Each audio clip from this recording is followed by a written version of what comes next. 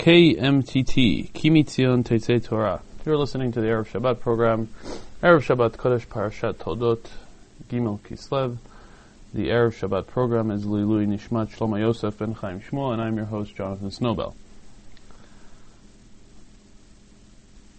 There's two figures that we ought to discuss in Parashat Toldot, and I don't mean Yaakov and Esav, but I mean rather Yitzchak and Rivka. And initially, at least, I want to focus more on Yitzchak.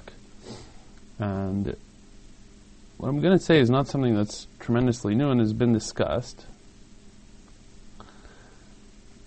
but I want to give it a little bit of modern context.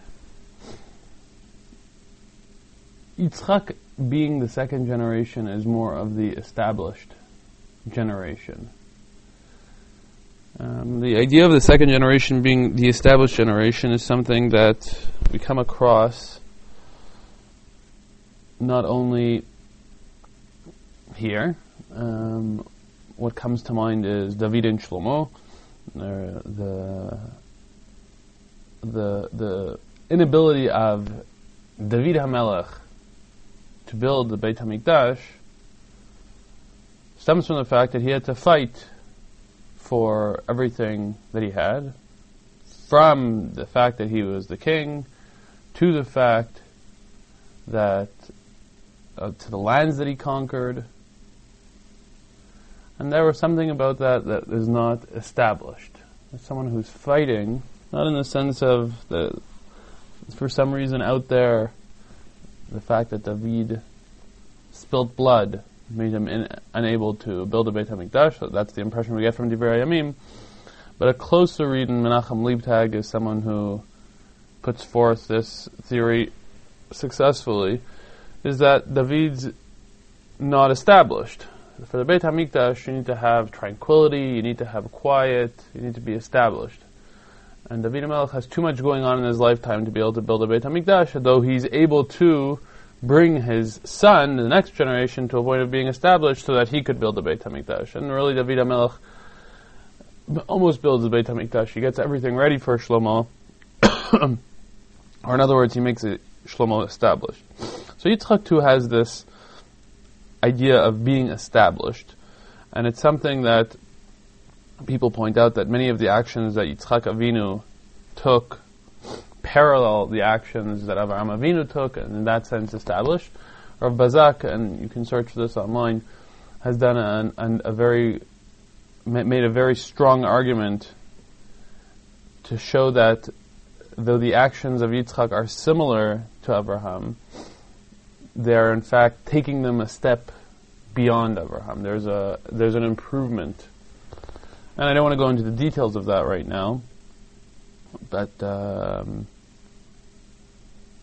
perhaps two examples, just briefly. He shows how Yitzchak, when he gets to the foreign place, when he gets to Plishtim, he doesn't announce that Rivka is his sister. Only when he's asked, he volunteers this information. And in fact, Rivka is not taken as a wife by anybody.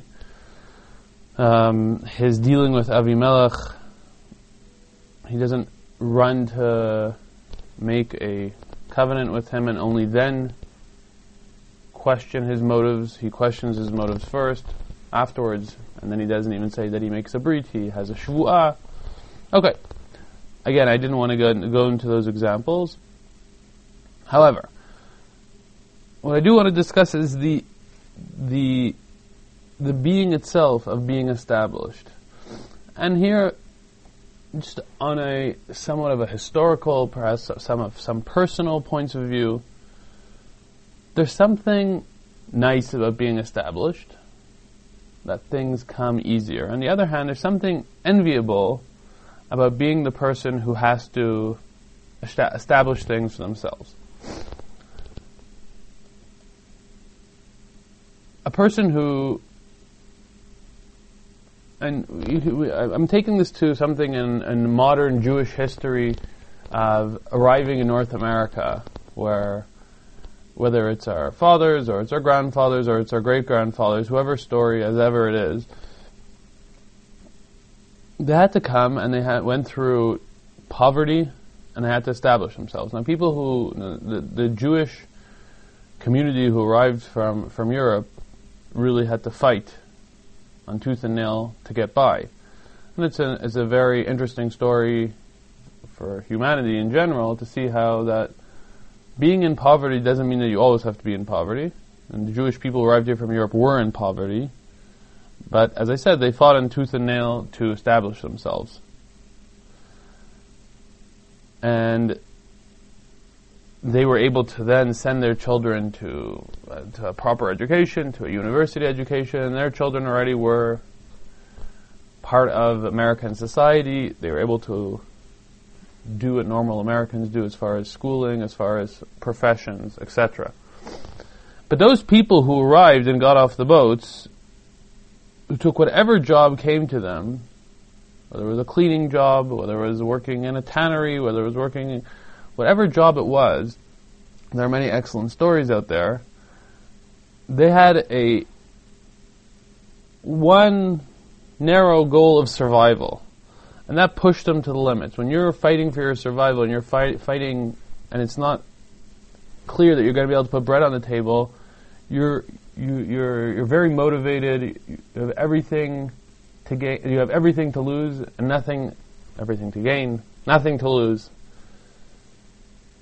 It's very clear motivations, and people like that, some of them ended up becoming millionaires in that way because they just used that tremendous work ethic to establish themselves and then beyond.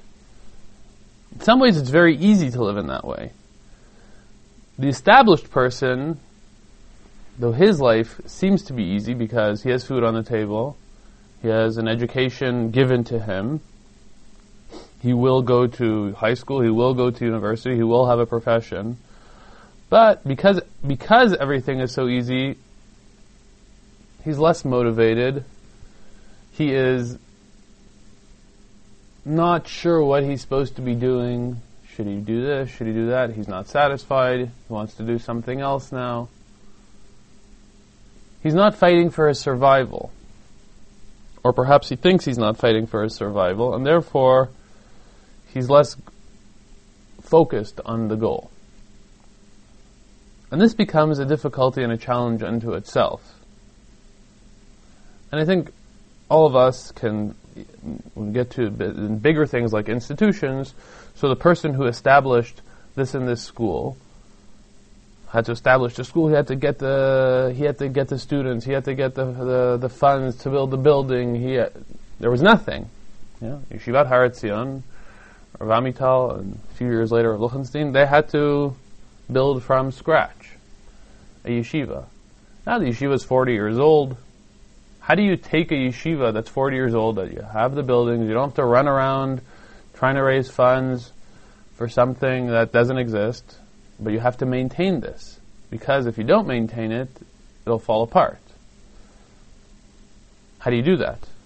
That's a bigger challenge, because you have everything. You seem to be established. You don't have to seemingly work as hard as the previous generation, because everything is there. And as I said, this is the advantage of the first generation. The first generation, they see survival as their goal. And when survival is your goal, it's much easier to be motivated to work hard. The second generation, the established generation, doesn't think survival is an issue, and therefore sort of sits back and relaxes. I think this is somewhat a lot to do with then going back to our parsha, to Yitzchak. The Torah describes that Vayhi lo mikne tzon umikne vakar v'avuda rabba v'hikanu oto plishtim. Torah describes that Yitzchak, despite the famine, he was able to plant and to produce, and he became bigger and bigger, and he had flocks of sheep, flocks of cattle, he had servants, and the Plishtim were jealous of him, and they kicked him out. They said, Lech me'imanu, you're too big for us. Now Yitzchak leaves, and he continues to dig wells or uncover the wells that his father dug up. And then all of a sudden, Avimelech returns to him and says he wants to have a pact with Yitzchak. And Yitzchak says to him, what are you doing here? You sent me away. You don't like me. Let's try to go back to their motivation. Abraham Avinu was no small guy, and they weren't upset at him. They didn't throw him away. The circumstances were different, granted. But I'm going to give a working theory here to understand this. Yitzchak was successful, the Torah describes it, but perhaps the perception of Yitzchak was that he's his father's son. He didn't work hard for what he had to, for what he gained. Everything was there, it was given to him. And who needs him? He's a snob.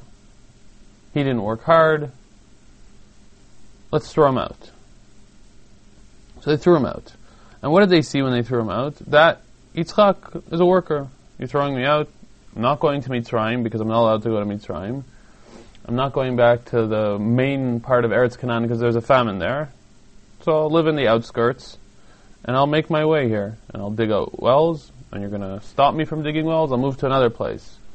You're going to stop me. I'll move to another place until I find a place that I can sit comfortably without being bothered. And he's a fighter. And he shows that he's a fighter. And when he shows that he's a fighter, Avimelech's perception of him changes. And he says, Ra'o ra'inu ke Hashem imach. We've seen that God is with you. You're not just Abraham's son. You're not successful because Abraham was successful. You're successful because of your own hard work.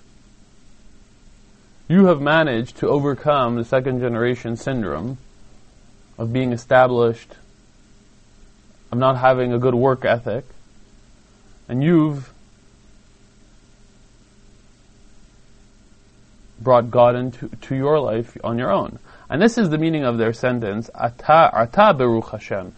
You now are Baruch Hashem, not because of your father, it's you. This is your accomplishment.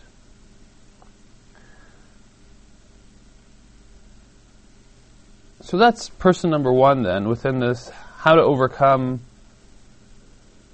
the second generation syndrome by working hard. You have to overcome the difficulty to work hard and work hard nonetheless. Fight as if it's your survival which is at stake. Just like your parents or grandparents fought and worked for their own personal survival, and that's what got them to the heights that they reached, so too you have to work in that way. Sage advice. There's one more factor here, and that's Rivka. And I don't know if this is online anywhere, but I know that I heard this in Shul from Rav Bazak himself, where he draws certain parallels between Avraham and Rivka, or more precisely between Rivka and Avraham, and just a couple of easy ones where he discusses that she came from the same place that Avraham did, and she had to leave her family and come to Eretz Yisrael. And some of the literary comparisons that she runs to do chesed and hurries to do chesed, just like Avraham ran and hurried to do chesed when the Malachim came. There's a few more comparisons, but take my word for it. And here there's something fascinating, which is that Rivka then, in this comparison to Avraham Avinu, becomes a first generation person.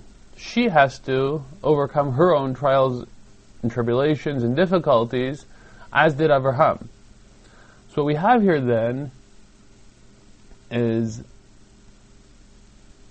an infusion of a first generation, someone who doesn't have anything established,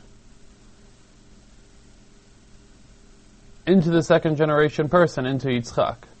And this combination perhaps is a very healthy combination, because if we take a person who is established and we pair them up with someone who's not established, who things are not taken for granted, who had to overcome their own trials and tribulations, who had to come from a foreign land, leave their family, and come to a new place. So that combination, perhaps, is a very healthy combination to help to give a shot in the arm to that second generation. And on that note, may we all, wherever we are, whether we're first generation fighters or we're second generation established who have to learn and develop that ability to fight, may we understand our roles and overcome the difficulties that we face, just like Yitzchak and Rivka were able to in their time. Shabbat Shalom, and we hand over the microphone to Rav Bick.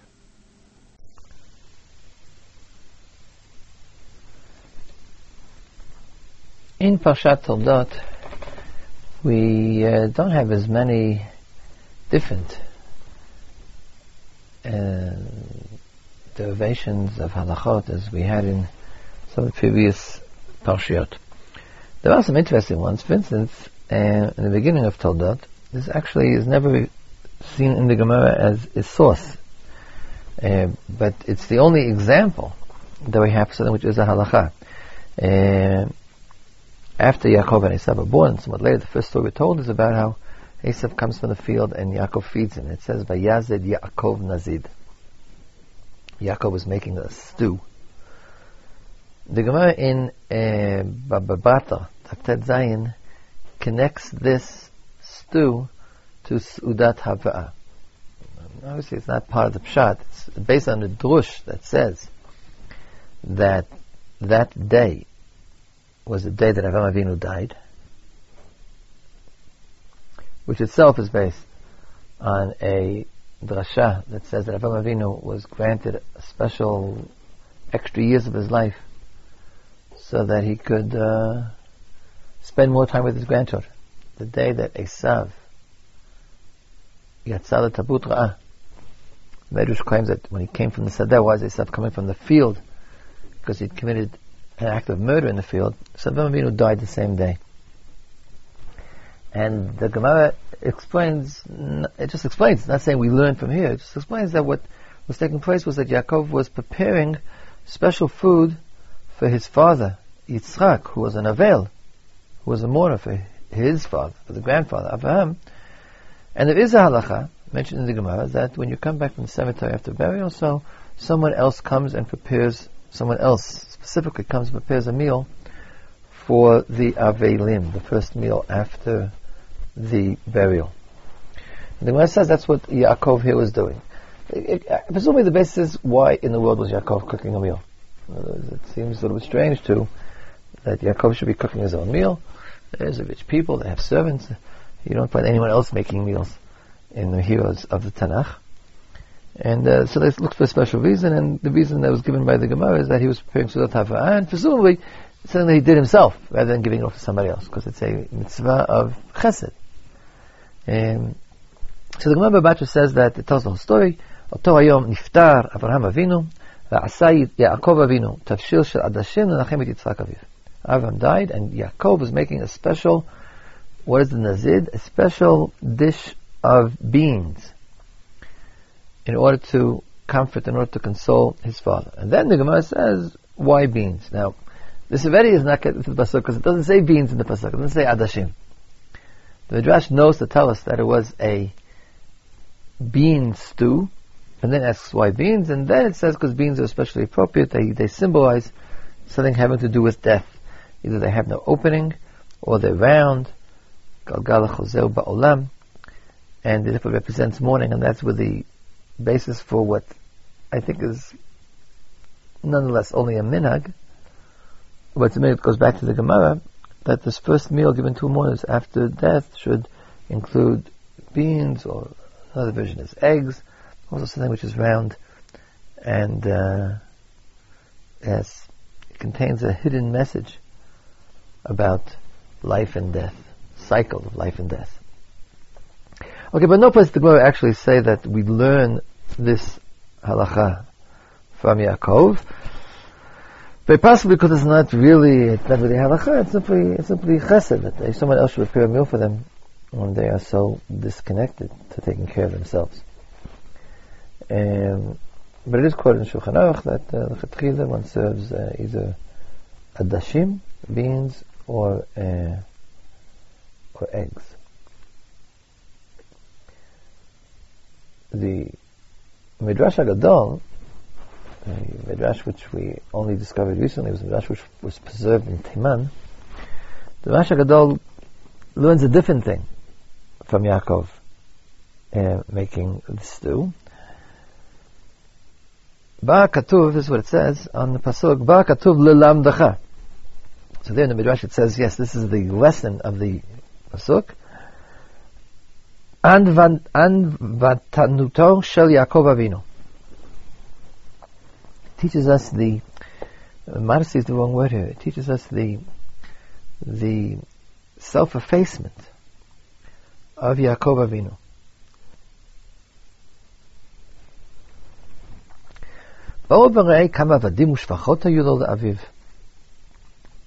After all, his father undoubtedly had many servants. What happened? This was the end of the day. Yaakov was coming back from the Beit Midrash. Yaakov was Yeshev Ohalim. What did he do all day? He learned Torah. Came back late at night, because he's not going to come back early. He learns until it's too late to learn anymore. And all the servants were sleeping. Doesn't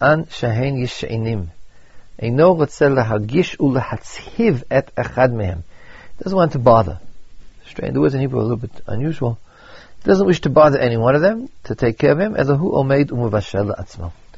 So I think there's even a contradiction between the two Midrashim, because if it's talking about Sudat Hava'ah, it's very possible that in fact is the source why the Midrash says it's about Sudat Hava'ah, to explain why Yaakov did it himself. Since it's a chesed, he wanted to do it himself. But the Midrash HaGadol is questioning why he did it himself, and says because it was late at night, and he didn't want to bother the servants, even though it's their job. But and he's the master's son, and they're the servants. But Yaakov felt uncomfortable, perhaps morally uncomfortable, in waking them up once they had gone to sleep, and therefore he cooked his own meal. Then that leads to the story with Esav. Another lesson found in the Pasha, according to Chazal, is one, not really a mitzvah, sort of a political suggestion. How to get through life.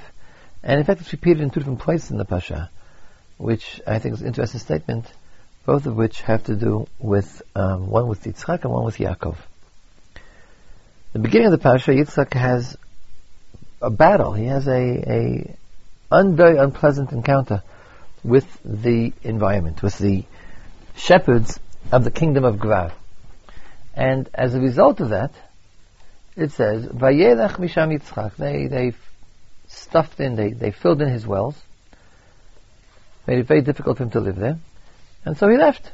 He moved further away. Eventually, the king of Gerar, with his commander-in-chief, will come after Yitzchak, will go to this other place Yitzchak has gone, to basically to apologize, right? To make a brit, to make a covenant, to make shalom between them. So it says, Vayelech misham Yitzchak. Tanchuma, Medrash Tanchuma Yashan, it's found in Pashat Vayetze, quotes concerning what Yitzchak did. He just left, rather than continuing the confrontation, dealing with the problem, confronting it, overcoming the opposition. Quotes a pasuk in Yeshayahu, Perik Chava, pasuk Chaf, a famous pasuk precisely because of the lesson that Chazal learned from this pasuk. Pasuk in Yeshayahu says, Lech ami, bo b'chadarecha uskod latecha ba'adecha chabi kim'at rega ad ya'avo zam. Go, my people, enter into your rooms, close the door behind you, hide a bit for a short time until the wrath passes. The Tanchuma explains, B'sha'ah shata ro'eh hasha'ah chatsufa, when you see that the time is not sufa, when you see the times are bad, not an individual, perhaps, danger, but the situation is very, very bad. Lo ta'amod kenegda, do not stand up against it. Elatein lamakom, give the hour, the difficult hour, give it a place. Shenama lecha mi baba chadarecha, skor dlatecha ba'decha, chabima at rega ad yavozam. Put your head down. It literally means put your head down. When the storm strikes, don't fight the storm, but simply batter down the hatches. Go into your room, close the door, hide a bit, hide for a short while, and then the wrath will pass over and you'll be able to come out. Shekol mi, she'omed keneged hasha'ah. I'm emphasizing the Hebrew expression which is untranslatable. It's an idiom. But I'm going to translate it literally, and I think everybody will understand. For he who stands against the hour, nofel biyado, will be delivered into the hour's hand. He who grants the hour its place, lets the wind blow by, hasha'ah nofelet biyado. In the end, the hour falls into his hand. And then the Tanchuma says, Yitzchak Avinu. Yitzchak natan makom l'sha'ah.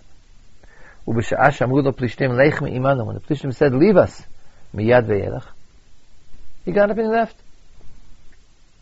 They didn't want him. He didn't fight them, he left. Vayelach Misham Yitzchak. V'chazra sh'ava nafla b'yado. And here we see that the hour situation, the people behind the situation, returned and fell into his edge. And Abimelech halach yadav migrar v'achuzat me'ero. Abimelech came after Yitzchak. He chased Yitzchak away, and then he had to follow Yitzchak in order to apologize, in order to come back into his good graces. I'm sure this principle will strike some of you as being difficult to swallow. It goes against the whole tradition, modern tradition, I think mostly, of pride, Jewish pride, not bowing down. This is like a gullus attitude. The attitude which undoubtedly, the advice given here, probably was also one of the causes and was definitely followed by Jews in exile for many years. You didn't attempt to fight against the nations in whose midst you were, who were frankly more powerful than you. If the times are difficult, you went into hiding and just hoped it would pass over. The Gemara quotes this pasuk in connection with a question the Gemara asks in Sanhedrin when Daniel refused to bow down to the idol of Bavel, the idol of the king of Bavel. We know that at the same time there were 3 other tzaddikim who were present in court. Hananiah, Mishael, and Azariah. What did they do? How come they're not mentioned? Why weren't they thrown into the lion's den for the same reason? So the Gemara says they observed Chabimat ad Yavozam. They followed the advice of this pasuk. They put their heads down. They went into hiding. They simply went underground. As opposed to Daniel, who stood up. He stood up and defied the king. Continued to pray to God and was eventually caught up and sentenced to death. I mean, God saved him, but he was sentenced to death. So it's very majestic. The pasuk is clearly praising Daniel later on. It created a great Kiddush Hashem. But nonetheless, the Gemara refuses to criticize Hananiah, Mishael, and Azariah, and says they did the right thing too. Now, obviously there's a logical problem here. How could they both do the right thing? It's not that big a problem. In any event, the pasuk says here's an example of 3 great tzaddikim who really fulfill this less than glorious method of dealing with evil. You might say that the better part of valor was knowing when to surrender, when to give in, or when to avoid confrontation. Interestingly, the Medrash makes the same point about Yaakov Avinu at the end of the Pasha.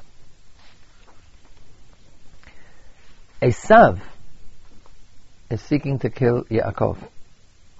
And Esav's mother and Yaakov's mother tells Yaakov, go, ubrach lecha, run away.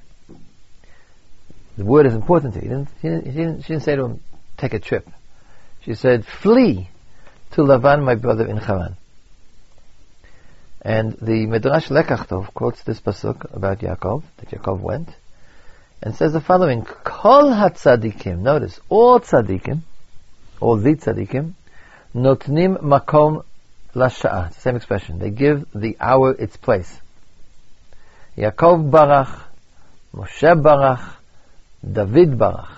3 examples of people who fled, and the word fled, barach, is the word that's used. Yaakov fled to Haran, Moshe fled from Mitzrayim to Midian, and David barach mifnei Avshalom, David fled from Yerushalayim when his son Avshalom led a rebellion against him. And then the Lekach Tov does the same conclusion. Shekola docheket hasha'a, hasha'a doch kato. For he who, it's the opposite of giving room to the sha'ah, he who presses the hour, in other words, he stands firm against the hour, then the hour stands firm against him. Interestingly, the Gemara in Brachot quotes this expression about Kol docheket hasha'a, hasha'a doch kato, and Rashi there says, who is the person who, the example of the opposite. We have examples of he who gave room to the hour, those who fled. Yaakov, Moshe, and David.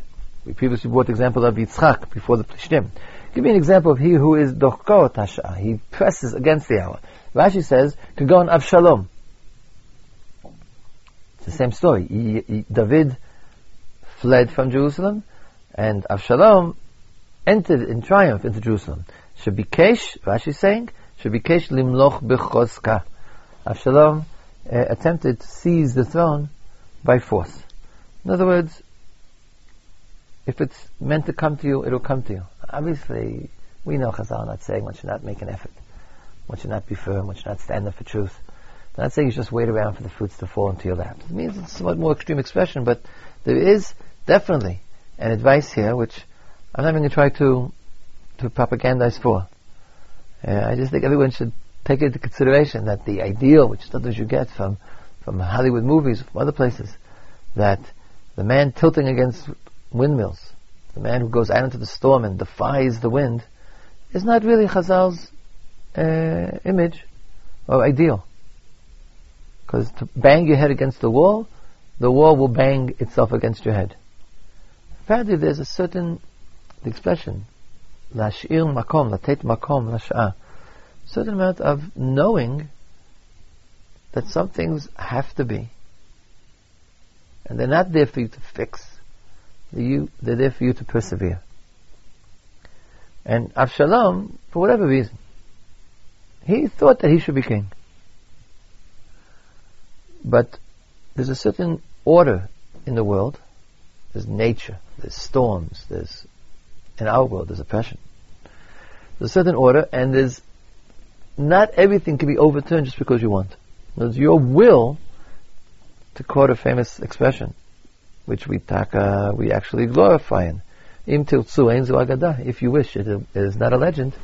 Because I was saying, not always. Human wishes will not reform the world. The person has to learn to operate within the world, including, the extreme case, including hiding from the world, but operate within the world, and not imagine that you can make your own world any way you want.